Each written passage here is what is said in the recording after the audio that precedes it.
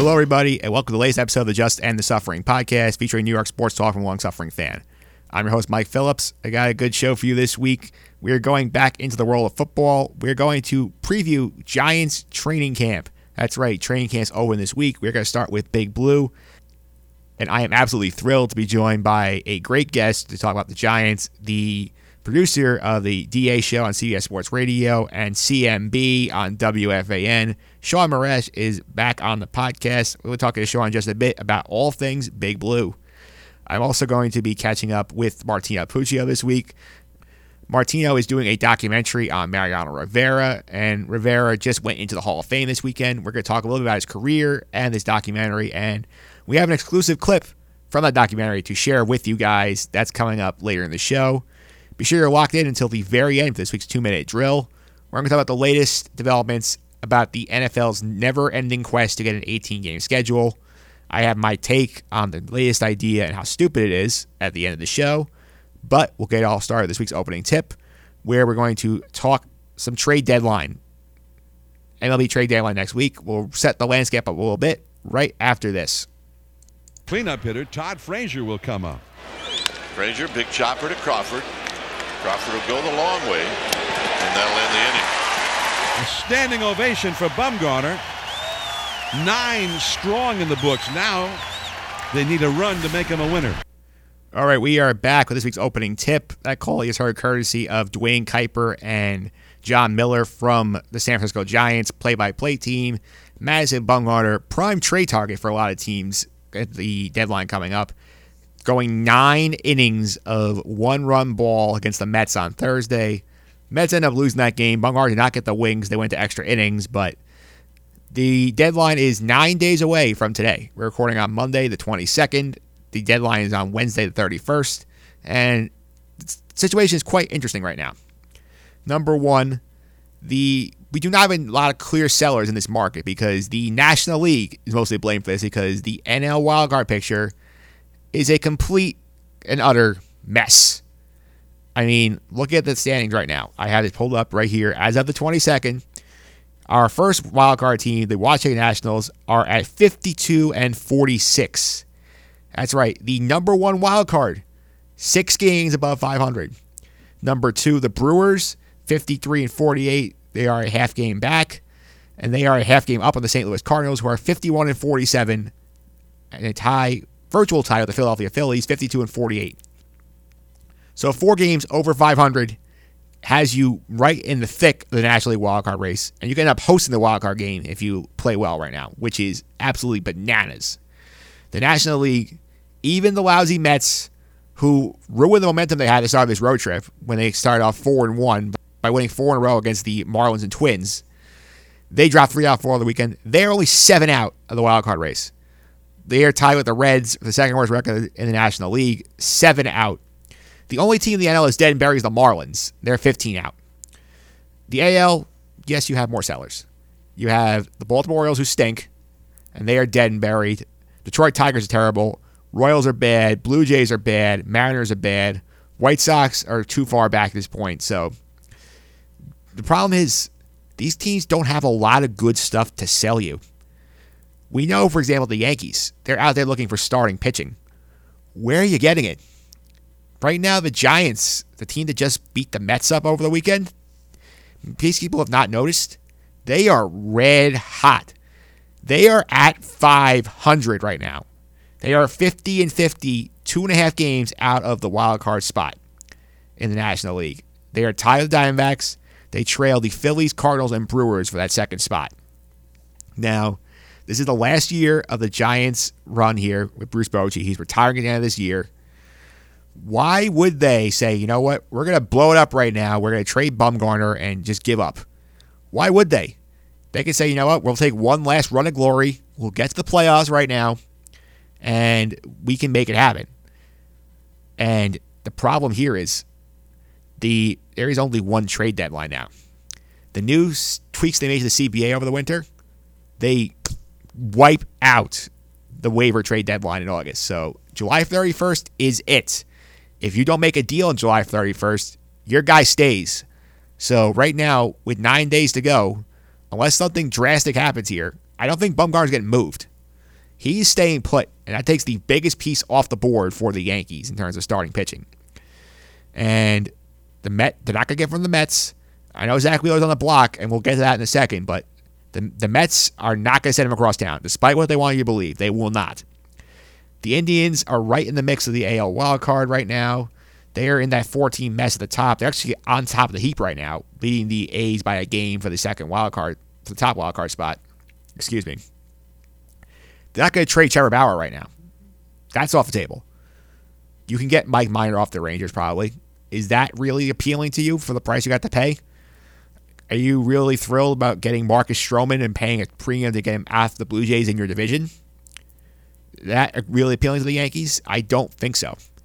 I think what they might do instead is just go get another reliever, because don't forget, they're still without Dellin Betances, who has not pitched at all this season. Add to the super bullpen, and then try and make things happen that way, and just do the Royal 2015 method. Just shorten the games as much as you can. Now, there's also been a theory floated out there that obviously they would love to have Luis Severino back at full strength, but it's just so late in the season right now. He's not going to get there, most likely, to the point where he can be a workhorse in the playoffs. So, how's this for a theory? The Yankees, they've used the opener to great effect this year. I think they've lost maybe once, if that, with the opener pitching. In the division series, why don't we go with Chad Green as an opener, followed by Luis Severino for 4 or 5 innings? That's not bad.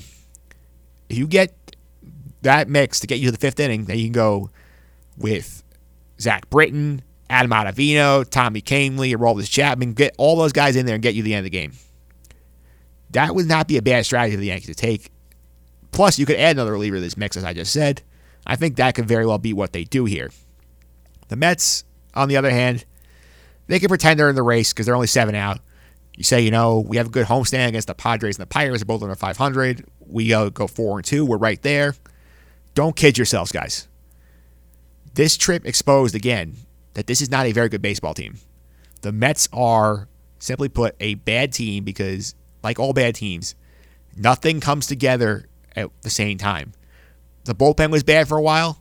It's pitching better. Over the weekend, what happens? They forget to hit in 3 games. That's what happens in bad teams. That's the case of the Mets.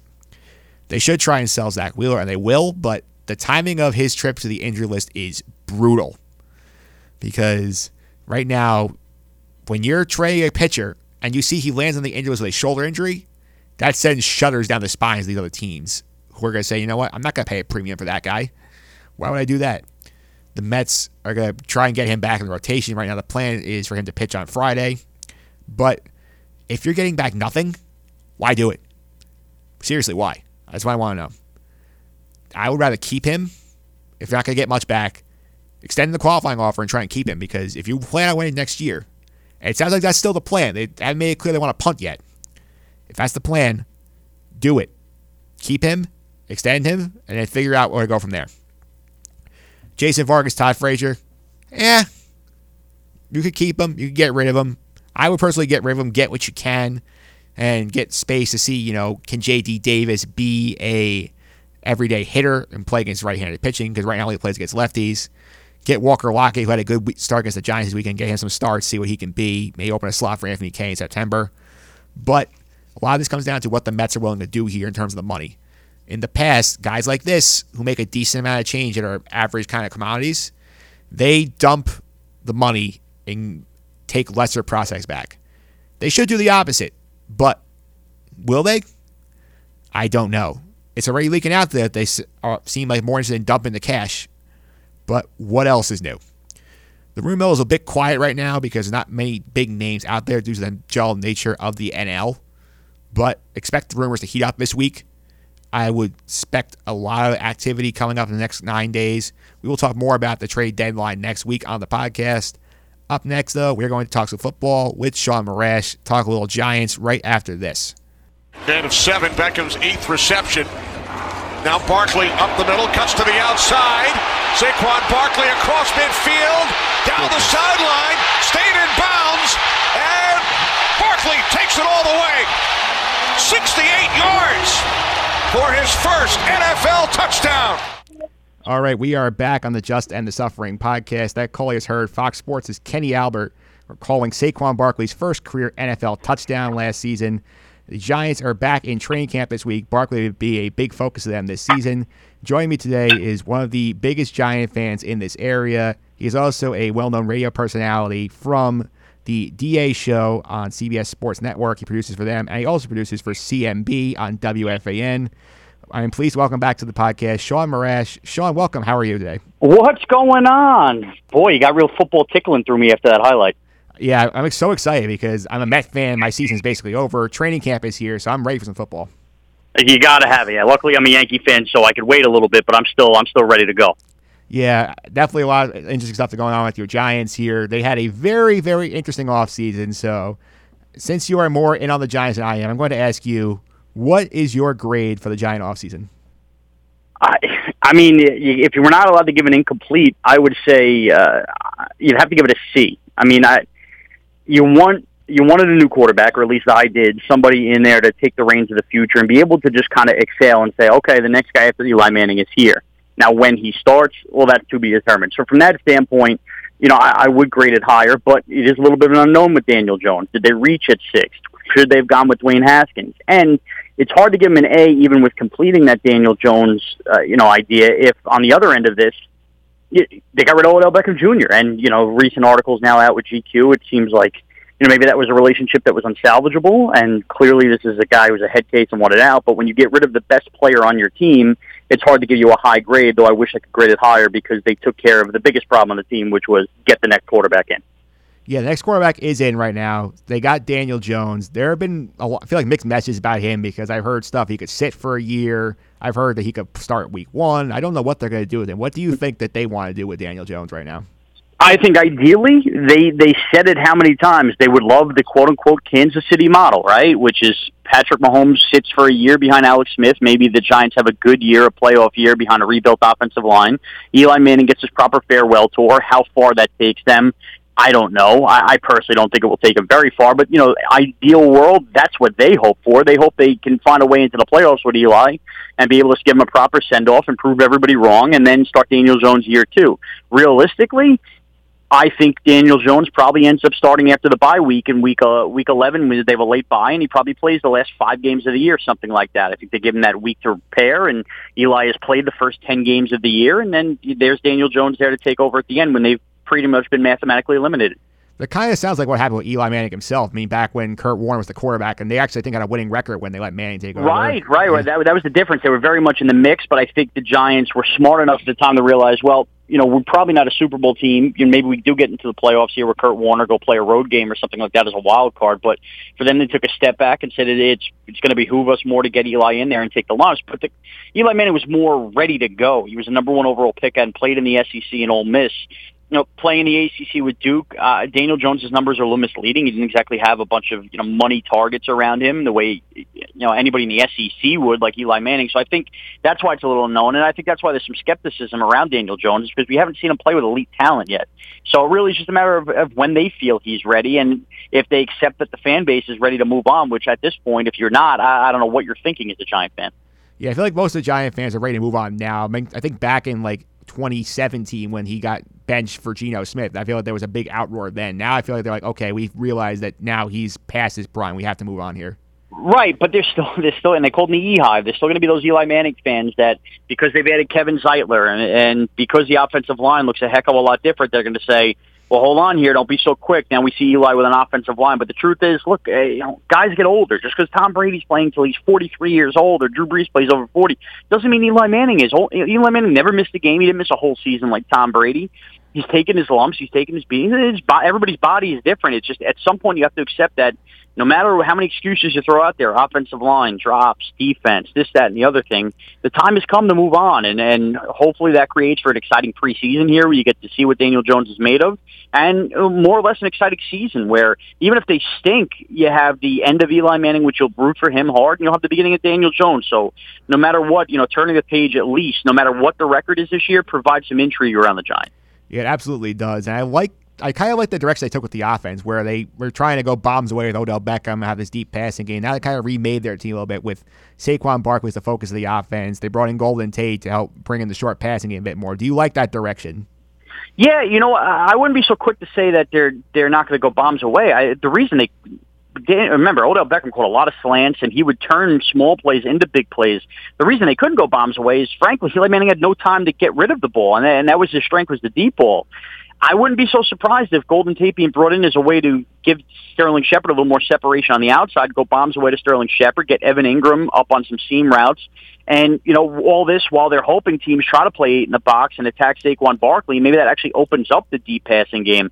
I honestly look at the way this offense is structured, especially with the interior offensive line of Will Hernandez now back, John Halapio, and Kevin Zeitler that they added. Maybe that gives a little more time for Eli down the middle to deliver some more deep throws. And I think minus Odell Beckham Jr. kind of by default will open up things for Sterling Shepard and Evan Ingram deeper and have teams playing short and letting them hit more deep balls than they have in the past. You also think it's a little more Patriot-like in the sense that, there's not one big mouth you have to feed where we have to get Beckham his 13 targets a game. Now it's we'll get him open, we'll take the ball, we'll get Barkley on the screens, we'll get Evan Ingram routes down the middle. I feel like it's more balanced. And look, you always want game breakers and you want somebody to take the attention away, but maybe it's not the worst thing in the world if they don't have a guy you quote-unquote have to double team. Yeah, I agree with that. I feel like the pages have shown it works. So as long as you have the right mix of guys, you can make anything happen. Yep. Well, they also have Bill Belichick and Tom Brady. I don't know if the Giants have that, but only time will tell. Yeah, we'll see if Pat Shurmur can become a better coach in that regard. But they also did a good job building the offensive line, which a couple years ago was a train wreck. I feel they've done a good job sort of rebuilding it over the last year. You can make a strong case that outside of the running game with Saquon Barkley, obviously, that the offensive line now, as it stands entering the 2019 season, is the Giants' strongest part of their team. I mean, you look up and down, that defense has a lot of young, unproven guys. I think some guys are going to step up, but, pass rush is going to be an issue. They should be okay with stopping the run, but offensively, okay, the receivers are nice with Shepard and Golden Tate, obviously, and their run game's obviously great, and quarterback's very much up in the air, but the offensive line itself might be the strength of this team, which is crazy to say when you think of where they came from 2, 3, 4 years ago. Yeah, it's just insane because I remember that back even last year in the opening week against Jacksonville, Eli was running for his life, and now he might actually have time to stand back there and throw. Right, which is also a scary thing for all the Eli defenders that don't think he's done. Boy, if Eli Manning doesn't deliver, and I think for the most part he won't fully, what is the excuse going to be now? Because if this offensive line sits in there and they give him time and it's still duck pass after duck pass, it's going to be a bad look for anybody falling on the Eli Mountain now. Yeah, for sure. Let's go to the defensive side of the ball for a minute. So obviously they brought in a lot of new pieces on that defense. So they also got rid of Landon Collins, which was controversial because people thought we could have traded him at the deadline, gotten a pick back. Instead, he goes to Washington for huge money. So do you like what they're doing on the other side of the ball? I do. I think they're getting there. A lot of people have soured on the defense because they don't know the names, and that's fine. And I still think ultimately they're going to need a big-time pass rusher. But guess what? Next draft, when all these teams flock up for the big quarterback class that everybody thought the Giants would be in on, the Giants might be sitting there for the best pass rusher that nobody's talking about right now. That happens every year. There's always a big pass rusher or two in the draft. So I think we're a year away from finding the big pass rusher. But as far as the defense goes, look, they got Dexter Lawrence now, who will take that Snacks Harrison role, clog up the middle. Dalvin Tomlinson was an excellent player now the last 2 years, and B.J. Hill was a revelation at rookie. You throw in there, they signed Marcus Golden, who a couple years ago had a lot of sacks under James Betcher's defense, and maybe he gets something back in the ACL, maybe he doesn't. It costs you nothing. And Lorenzo Carter, who was a third-round pick last year. I mean, how many drafts in a row did Jerry Reese whiff on third-round picks? Last year, Gettleman's first draft, and see what you want to say, it appears he hit with Lorenzo Carter and B.J. Hill 2 third-round picks. And if Carter could be a stud on the outside at the outside linebacker position, maybe rack up 10, 11 sacks, well, that changes things on this defense. And as far as the secondary goes, they let go of Landon Collins, but this secondary is light years better than where it was a year ago when you consider that now it's safety to get Jabril Peppers, which he still maybe hasn't hit his full potential, but he's still very solid at safety. They have a veteran in Antoine Bethea who probably only be there for a year, hold the ground. But how about the cornerback position? Janoris Jenkins, even if you think he's lost a step, still, I would say, a top half of the league corner. And now on the other side, a guy like Sam Beal, who used a supplementary pick on a year ago, has been through the entire year with injury, looking at the system. And then they drafted Dallas Baker in the first round, throw in Julian Love, the kid out of Notre Dame, and suddenly they're really deep in the secondary. May not be names that you know right now, but by November, we might be looking around the Giants secondary going, damn, they got a good secondary. They really just have to build with the pass rush. So I like the direction the defense is headed in. It's probably 1 year away, but I think the defense can surprise some people this year at times. Yeah, the secondary is very intriguing. They brought in a lot of new faces there. I like the Sam Beal thing, especially because I heard reports that people said that, at least scouts are saying, he would have been a high pick in this year's draft if he had stayed and not gone out for supplemental reasons. Correct. And now you think, if your secondary is good, maybe you can do what the Jets were doing back in the early 2010, 2009 era, where you have coverage sacks where your defense covers so well, you get time for the front guys to get there. Exactly. You can never have too many corners in this league, and right now they're deep. Again, if they had one stud pass rusher on the defense, I think it would totally change the way people looked at things. But again, that's why I circle Lorenzo Carter. I hate to put pressure on a kid who was a third-round pick a year ago, but he flashed last year, and he's going to get a lot more chances to flash this year. And if he does, that's where I really think this defense surprised people. And I think James Bettcher's system overall is going to create more out of its players than what we just see in the names in the back of the jerseys. Absolutely. And obviously they're playing in the NFC East, very competitive division year after year. Last year, Dallas won it. Philly made the playoffs again a year after winning the Super Bowl. So what do you think the Giants can do in the division this year? Pray. No, I mean, honestly, best case scenario for them winning the division is obviously you need a couple injuries, I think, to go Dallas and Philly's way. And I think the Giants get off to a hot start and build confidence. If you look at the beginning of their schedule, they play Dallas week 1. We've seen this game a million times. Those games are always crapshoots. Who knows if they win or lose? But the next 3 games after that, I really think the Giants need to start 3-1. They're going to play the Bills. They're going to play the Bucks. And I believe, it's slipping my mind. It was another very winnable game. It might have even been Arizona, although they might be later in October. It's a shame. I don't have it in front of me. But if you looked at the schedule and you circled it, that's something where they could be 3-1. The last couple of years, I mean, they're 0-4, they're 1-3 the last 2 years, and it's demoralizing to a locker room to put in all that work in training camp, come out, and suddenly you're so behind the 8 ball trying to play catch up come October. Be ahead of the game, build some confidence, build some belief again, and I think that changes the culture. And then that's something where maybe they get a surprise couple breaks and wins that you wouldn't expect normally in October or November. A game like the Pats. Maybe you get some Eli magic again. That's the best case scenario. They have no shot at winning the division if they come out flat like they have in September the last couple of years. Come out strong. Take advantage of opponents that are at worst equal to you, if not better than. Yeah, I pulled the schedule up while you were talking here. You're right about the first quarter schedule being very winnable for them. They had at Dallas, Buffalo at home, which you mentioned, at Tampa. Then the fourth game is home against the Redskins, who are obviously dealing with a questionable quarterback situation with either Case Keenum or Dwayne Haskins, that's a winnable game for the Giants. Right, so if you look at that, if the Giants can't come out of that 3-1, forget the 2-2. I know Giant fans are talking about that. If you're not 3-1 into the first 4 games, you got no shot at winning this division. No shot. You have to take advantage on teams that, again, even if you're not better than, at worst are equal to.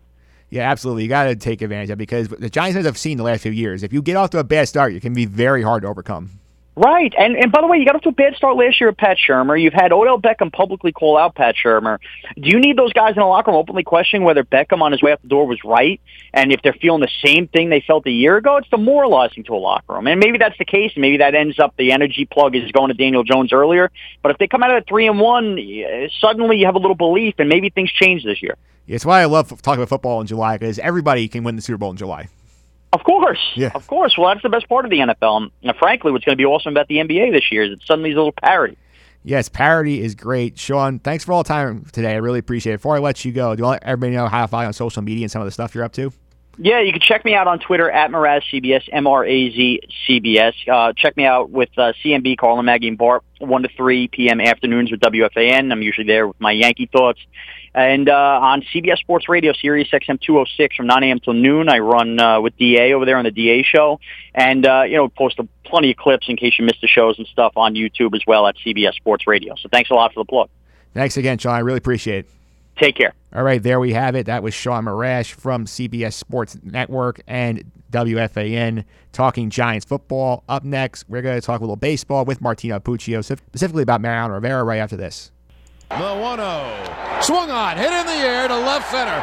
Bernie trots over. Curtis is there. Curtis makes the catch. Ball game over. World Series over. Yankees win. The Yankees win. The New York Yankees, for the second straight year, for the third time in the last 4 years, and for the 25th time in their glorious history, have once again reached the pinnacle of the sports world. All right, we are back here on the Just End the Suffering podcast. That classic call you heard from John Sterling, the longtime Yankee play-by-play announcer. Mariano Rivera gets in the Hall of Fame this weekend. Back then, records the final out of the Yankees' 1999 World Series title over the Atlanta Braves. Rivera has won 5 World Championships in his career. And he is the subject of a documentary being shot by our next guest. The great Martino Puccio is back with us. Martino, welcome. How are you?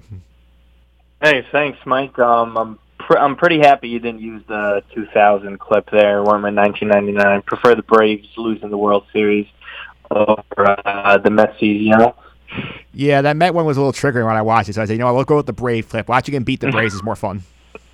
It always is more fun, yes. Yeah, so it's been a while since I talked to you on the podcast. How's everything going for you? Everything's going pretty well, just dealing with the heat wave this summer right now. This past week has been pretty brutal outside, but, just progressing everything, podcast-wise for myself and then recording the documentary, obviously. Yeah, that documentary, obviously, the big highlight of this documentary that we've seen to date was your video of the reaction from Mariano's family when he finds out that he is the first ever unanimous Hall of Famer. That clip, by the way, was on E60 over the weekend on Sunday morning, on Hall of Fame Sunday, and has now been seen almost 1.5 million times on Twitter, which is absolutely insane. Yeah, I still can't believe it. I watch it kind of often just to see, how insane it actually is. I try not to be biased with it or whatever, but it's really, it was such a cool moment, and to have it just, happen, and seeing all these, platforms or media companies wanting to use the clip all the time it's kind of surreal, and the fact that it's really stretched out for this long. It's just been awesome. It's a moment I'll never forget. It's a moment he'll never forget. For everyone involved, it's just a very cool moment in baseball. Yeah, absolutely. And obviously goes in the Hall of Fame this week along with the rest of the class. Mike Mussina, Harold Baines, Edgar Martinez, Morris, that whole crew. And that group, of all of them, Rivera far and away the most accomplished of that group. Career saves leader, the best postseason player of all time. Just in terms of the back of the baseball card, I don't think there's a clearer candidate to be the first 100% than Mariano Rivera right now. No, that class he was with for this year, they were great players in their own right. Not many of them went on the first time, let alone 100%. It took Mussina a couple of years. Edgar Martinez, Lee Smith, Harold Baines. These weren't shoe-in guys that immediately when they're up on the ballot, they're going in. And but yeah, he was just easily the most no-brainer. And the funniest part is, you could argue, he was the least heralded prospect out of all of them when he was coming up. He wasn't this marquee guy that, look out for him, Baseball America, or whoever's has him on their top 100 scouting list.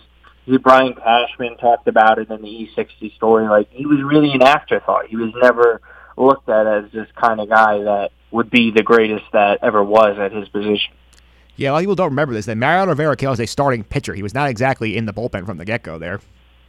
No, yeah, and even when he did move to the bullpen, he wasn't even the closer. It was John Wetland for the Yankees. So 4 out of the 5 World Series that he won, he recorded, a final out 4 times, but the only time he didn't was in 1996, because Wetland was the closer. So even then, it took a little bit of time until he really solidified himself once he figured out the cutter and discovered that, which was, it speaks for itself.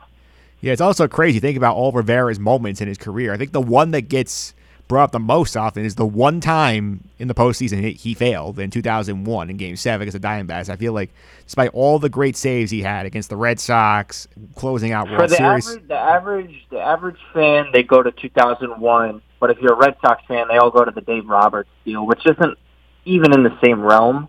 But yeah, you're right. It's just the ERA is just so absurd in the playoffs. I see idiots all the time on Twitter trying to be like, "Oh, Kimbrel's better than him," and then just Kimbrel's 2018 postseason alone is just awful and doesn't even keep him in the level of some of these guys.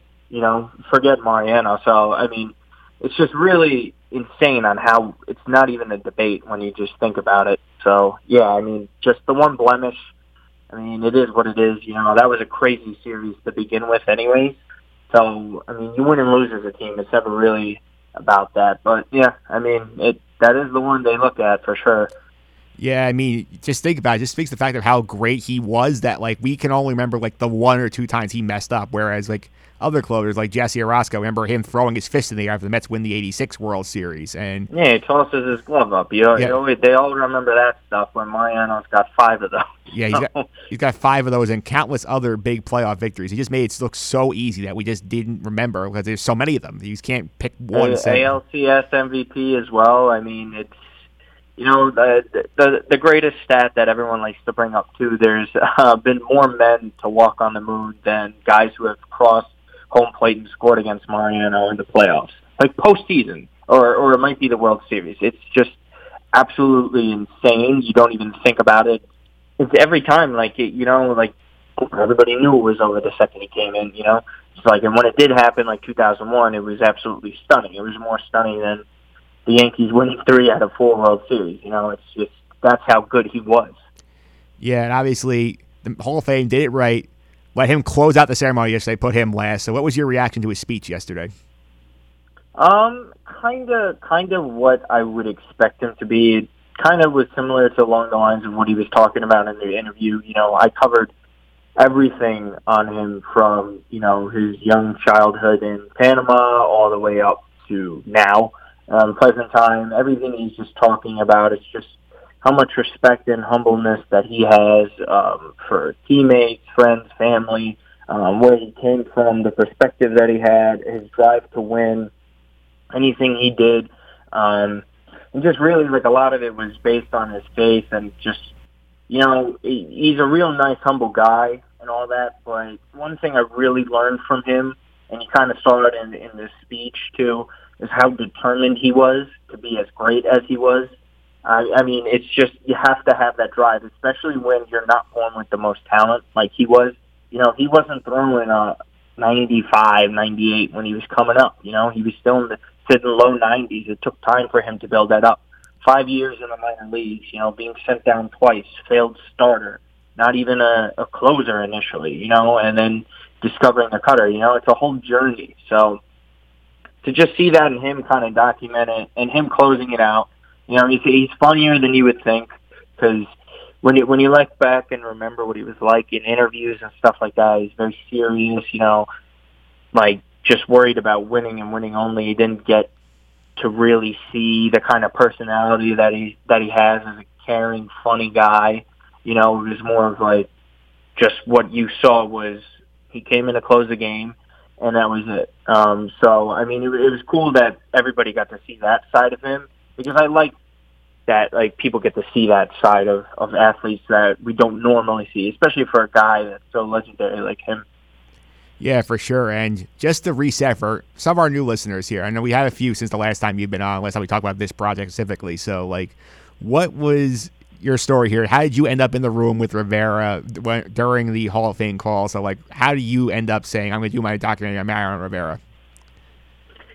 Okay, so initially, obviously, in the program that we're in for Iona, for grad school, everybody has to have the thesis once you finish your classes. So the thesis is basically the final step. The closing part. Ironically enough, choose of your degree. And we've known Mariano for years. Me and my family, my youngest brother's best friends with his youngest son. We help him out. My father runs his own bread distribution business, so whenever they need food or pastries and stuff like that, we give it to them for a defense, or he signs baseballs and jerseys and donates them to like some school fundraisers and stuff to help raise money.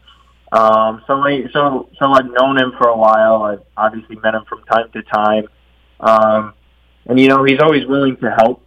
And the crazy part about the Hall of Fame phone call was that he was saying how he had so many people asking him, from MLB Network, yes, Panama TV, local TVs all around the area, hey, when are we coming over to film it? And then he was uncomfortable with anyone being there but me, because he wanted me to be there. I asked him about it, and he said he was more than welcome wanting me there. The clip that you saw on E60 is a little bit different than the clip that I recorded and uploaded to Twitter on the phone. It's a different angle. We have it mic'd up. It's on a better camera.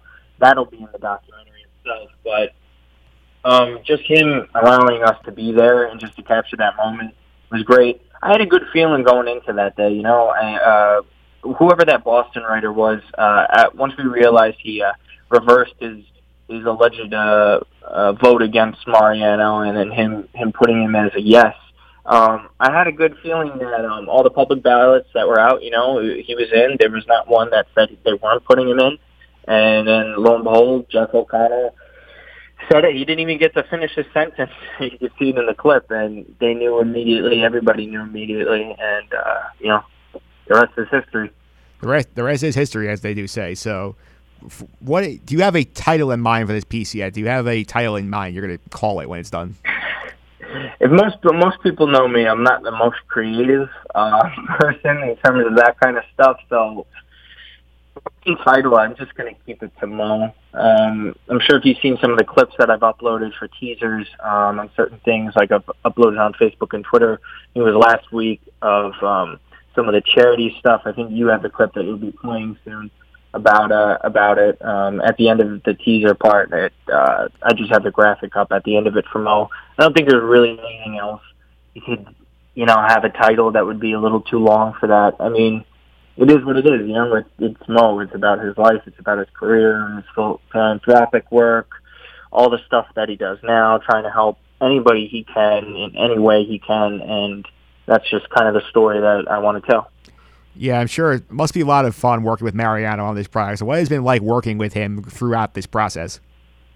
I mean, it's a little different, I've met with athletes and like higher profile people before, and it just, it's a little different with them because I don't know him on a personal basis. But on a personal basis with him, it's just fun. It's just a friend of mine, and getting to know about him, and then I obviously step back to think I'm very fortunate. I can't be any luckier than anybody in the world to just even get the opportunity to do this. So the fact that he just has me there. We were up in his house recording. Mike DeMurgis was with us. I know you've had him on the podcast here a couple of times. For him, he'll tell you he thought it was the coolest thing when we were sitting down in the interview for the documentary.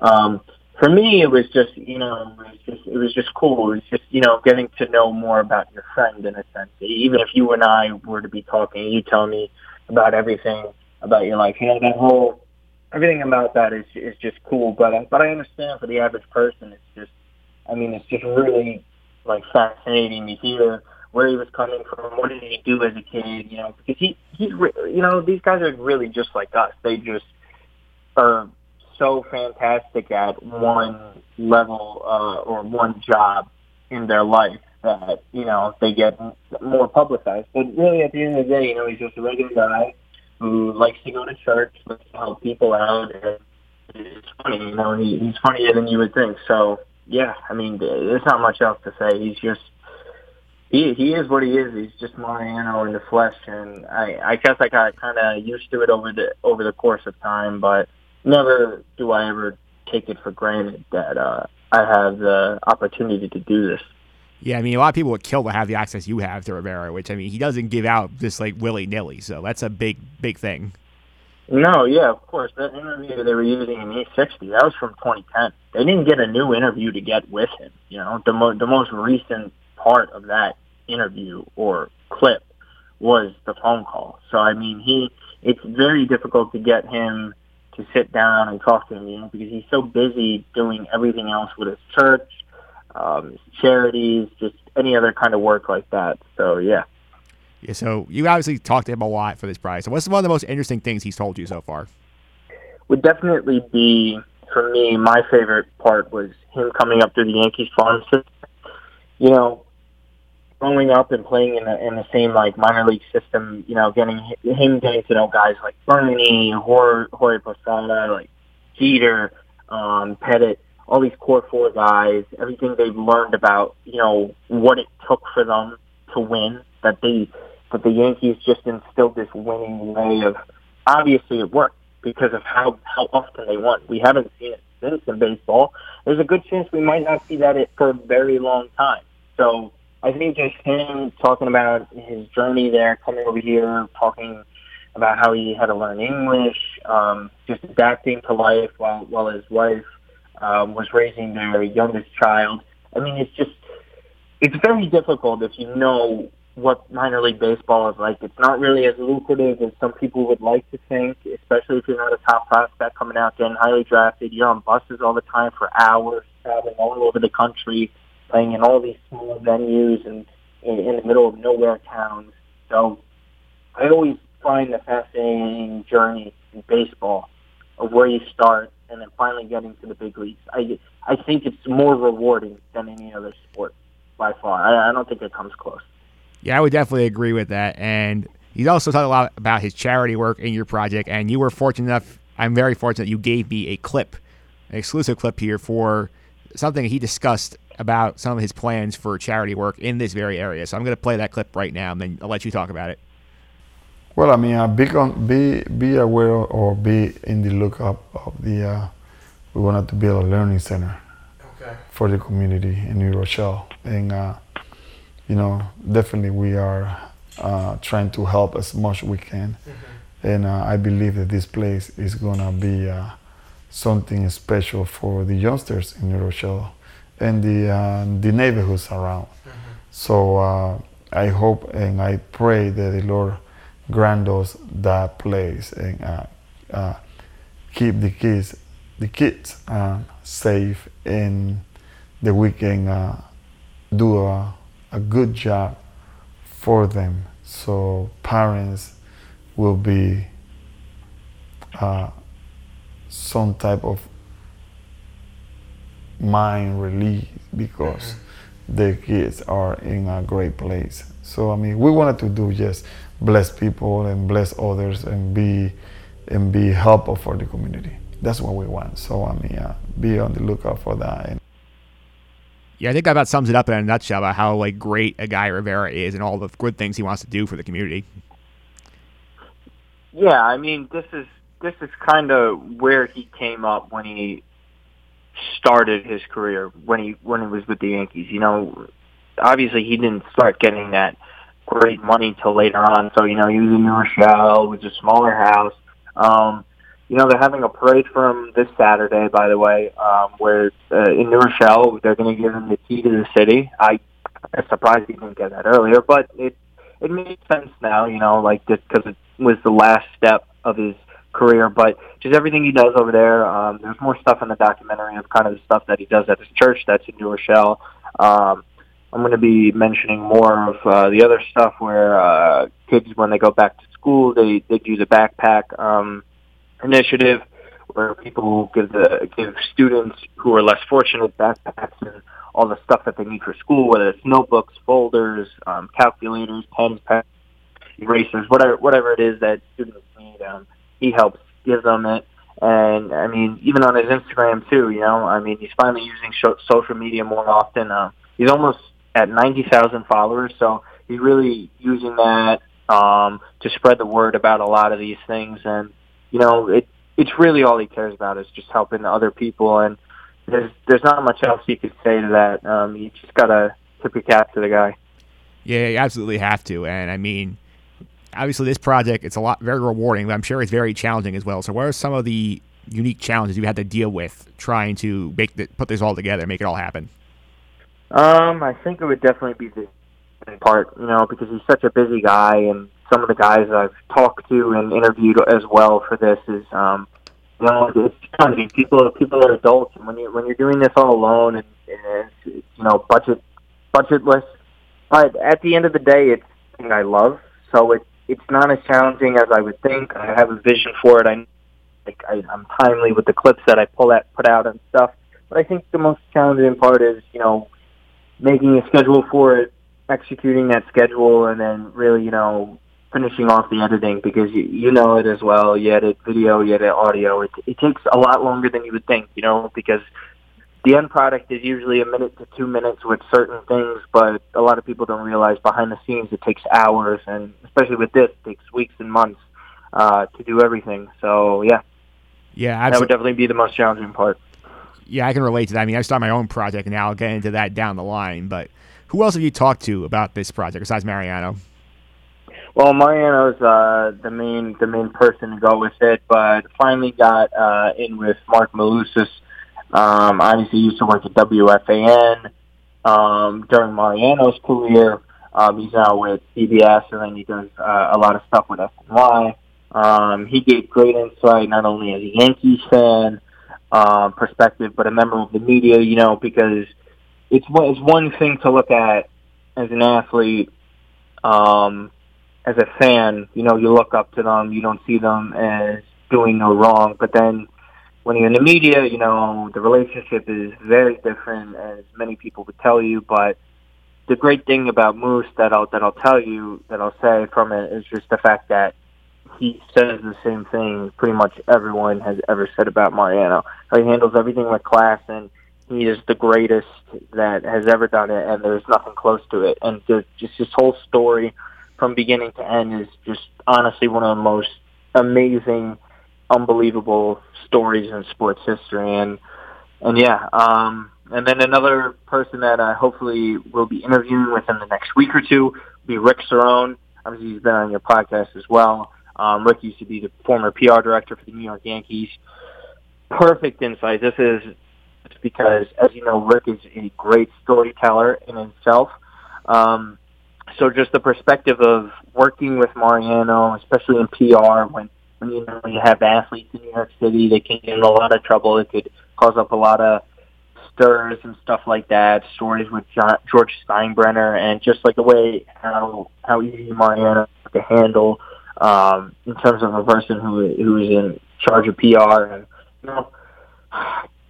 those Yankees, when Rick was the PR director, 96 to 2006, those are the greatest sports teams I have ever seen, most likely, or some of them. The Warriors, the Patriots now, but I mean, just when you look at how baseball is these days and how we haven't had a repeat winner since the Yankees, it speaks volumes to what the teams were like and all the stories that I'll be hearing, and everyone will be seeing in the documentary. I'm just very excited about that, and I think I've gotten everyone that I could have wanted for this to tell this story. So yeah, I'm just very excited to get that wrapped up, and then hit the home stretch here in the next few weeks. Yeah, friends of the podcast, Rick Cerone and Mark Malusis, is very excited to hear from them in this. So when is your target here? You want to get this out there for? I mean, I think it all really depends on when I'm talking to Rick. And how long the interview goes, because Rick, as you know, can tell stories for a long time. So oh, yes. Whatever he has, I have to, kind of pick and choose what's good enough, because we have a time frame of 10 to 15 minutes, so I got to pick what works, what doesn't work. I have good enough B-roll. I'll be having pictures in there that I have from his family, great pictures from Panama when he was younger, just the area that he was in and then he grew up in. So yeah, hopefully within the time frame, early fall. Hopefully, it just really depends within the coming weeks. But I hopefully am trying to get it done within the coming weeks. The clips are already, kind of set up in chronological order, which is great for me the way I had it. So it's just really writing down the script for the narration, putting in the B-roll and everything else there. I should be able to get it done within the next few weeks, hopefully. Yeah, looking forward to seeing it. That's going to be a lot of fun. Martino, thanks for all the time. Before I let you go, trade deadlines next week. You, like me, are a big Mets fan. What do you think? What do you think is going to happen with the Mets? Well, obviously, we're not stupid here. They have to be sellers. But all the guys they're really selling are, expiring contracts. I think Zach Wheeler's friggin' values in the gutter. It's in the drain, man. There's nothing you can really get for him. Is he worth moving? I don't know. I don't even know if he's worth extending the qualifying offer to in the fall. There's a lot of question marks here, but there's no question they have to sell. That farm system, it might be a little bit better than what the average fan thinks, but it's still not good enough. So anytime you're able to get a prospect on, with an AL team, some other teams out west in the NL or even in the Central, if you can get some like decent, mid-level prospects, I think you do it. I don't see a guy like Noah Syndergaard being traded right now. This is the worst season he's had in his career. You can't sell low on this stock. I don't think a team like the Yankees, that they probably wouldn't even do a deal with them anyways just because they're that stubborn. I don't really think they can get that much right now in terms of that stock. So, yeah, I mean, their hands are really tied, and you can't really blame anyone but Brody Van Wagner and the Wilpons. This falls all on them again. So, I mean, I just hope he Alonso breaks all the team records, and hopefully DeGrom finishes top 5 for Cy Young again. That's really all I'm looking forward to. There's not much else. Just a few bright spots, and hopefully things change. Yeah, I mean, you never know. It's just another pathetic season again. I mean, what can you say? Yeah, what can you say? Martino, thanks again for all the time. Before I let you go, do you want to let everybody know how to follow you on social media, some of the stuff you're up to? Yes, you can follow me on social media at Martino Puccio. Mike retweets some of my stuff every now and then whenever I upload a Mariano video. I want to get one or two more clips. I might get something up from Moose in the interview I did with him, and then hopefully Rick. And then eventually the whole documentary will be up on YouTube. It'll be on Facebook as well. Thanks for having me on. Always appreciate it. Always fun. Wish the Mets were better. Have more fun conversations on that topic. Thanks again, Mike. All right, that was Martino Puccio on his documentary about Mariano Rivera. We'll keep an eye out for that. Hopefully when it comes out, we'll get him back on after we review the film and get some more insights on that.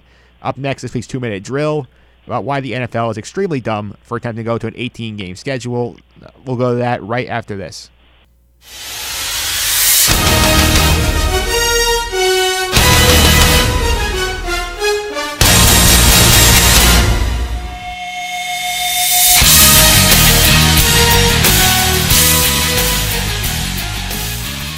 All right, we are back on this week's 2-minute drill. That was the NFL on CBS theme. We are getting close to football again.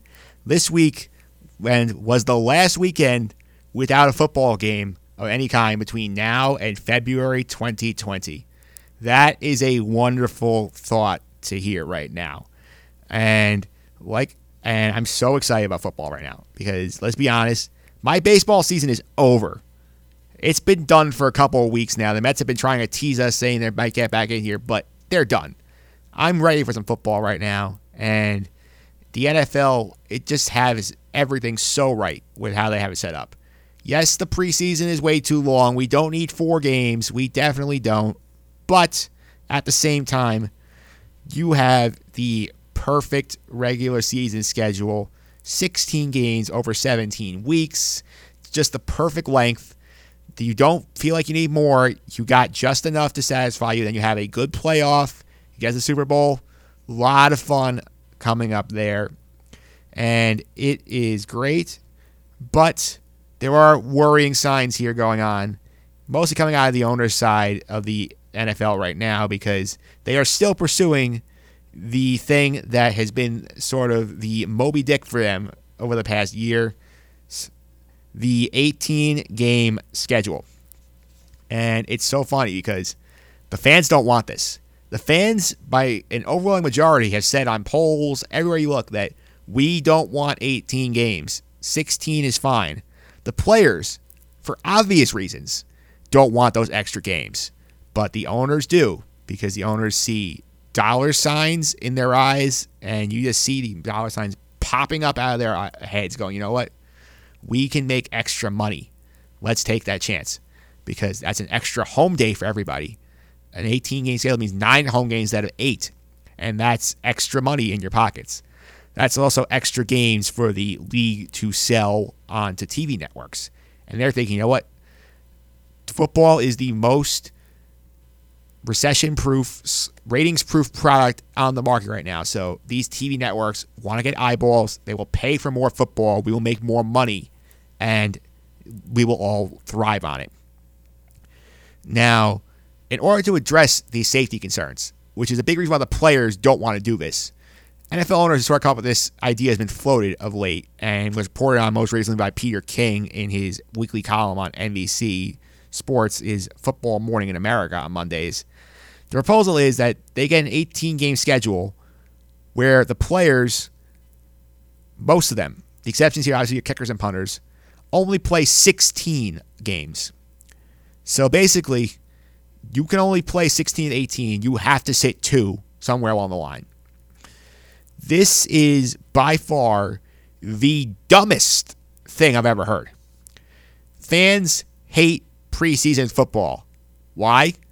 Because the good players don't play. They play for a drive or two, or maybe you get into the third quarter in the third game when it's the dress rehearsal, and then you're playing guys who have no shot at making the team other than being backups and are not going to play again if things matter. With that knowledge, we now are going to a system where we want to put guys in who are backup preseason worthy guys twice a year. Bad idea. Also bad because of the way the NFL schedule works in terms of marketing the product. Imagine, say you're a fan of, I don't know, the Tennessee Titans. You're a nice team, middle of nowhere. You get teams coming in. You get your normal teams coming in, your Colts, your Jaguars, your Texans. You get teams in the other league, like once every 8 years they come in your building. How would you feel if the Green Bay Packers were coming into town for the only time in about 16 years, and they say, you know what? This is the week Aaron Rodgers takes off. You're not happy about that because you pay good money to see the Titans play Aaron Rodgers. Instead, you're getting the Packers playing the backup quarterback, which absolutely sucks. You gain nothing from this, and you dilute the product, which is a huge problem. We've seen for years now, the NFL has a huge problem finding enough games to fill out these primetime packages. That Thursday night package, which the players hate, the fans hate, no one likes except for the NFL. We have so much trouble putting good games in that slot. We have so much trouble filling out Monday Night Football. ESPN gets a second-rate schedule every year. We are willingly putting backups in for extra games just to get that extra cash.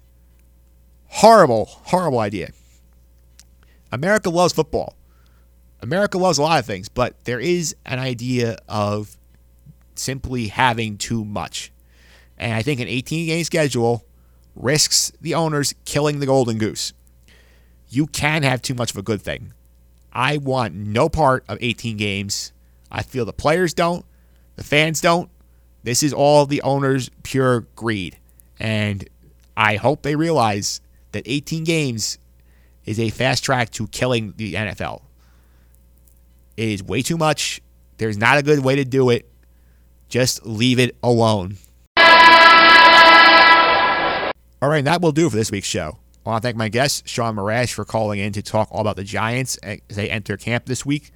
I also want to thank Martino Puccio for his deep dive into the Mariano Rivera discussion and giving us a sneak peek at his documentary, which is coming out this fall. If you want more good stuff like this podcast, including my review of the New York Knicks offseason, check out the blog over at justendthesuffering.wordpress.com. You can also subscribe to this podcast on iTunes, Google Play, TuneIn, or Stitcher. Simply search for Just End the Suffering on any of those platforms, and you will find the podcast there. Feel free to leave your feedback and star ratings as well in order to help make this show even better and help get it in the front of the eyes of more people who would enjoy it. You can also follow me on Twitter at mphillips331. That's MPHILLIPS 331. And tweet me with the hashtag Golden Goose. You made it to the end of this week's show. Next week, we're going into some more baseball talk. The trade deadline next Wednesday. We will be talking rumors at that point. Look at what's going on in the landscape. We'll be much closer to the deadline at that point. More baseball talk as well. Until then, I hope you have a better week than Tiger Woods.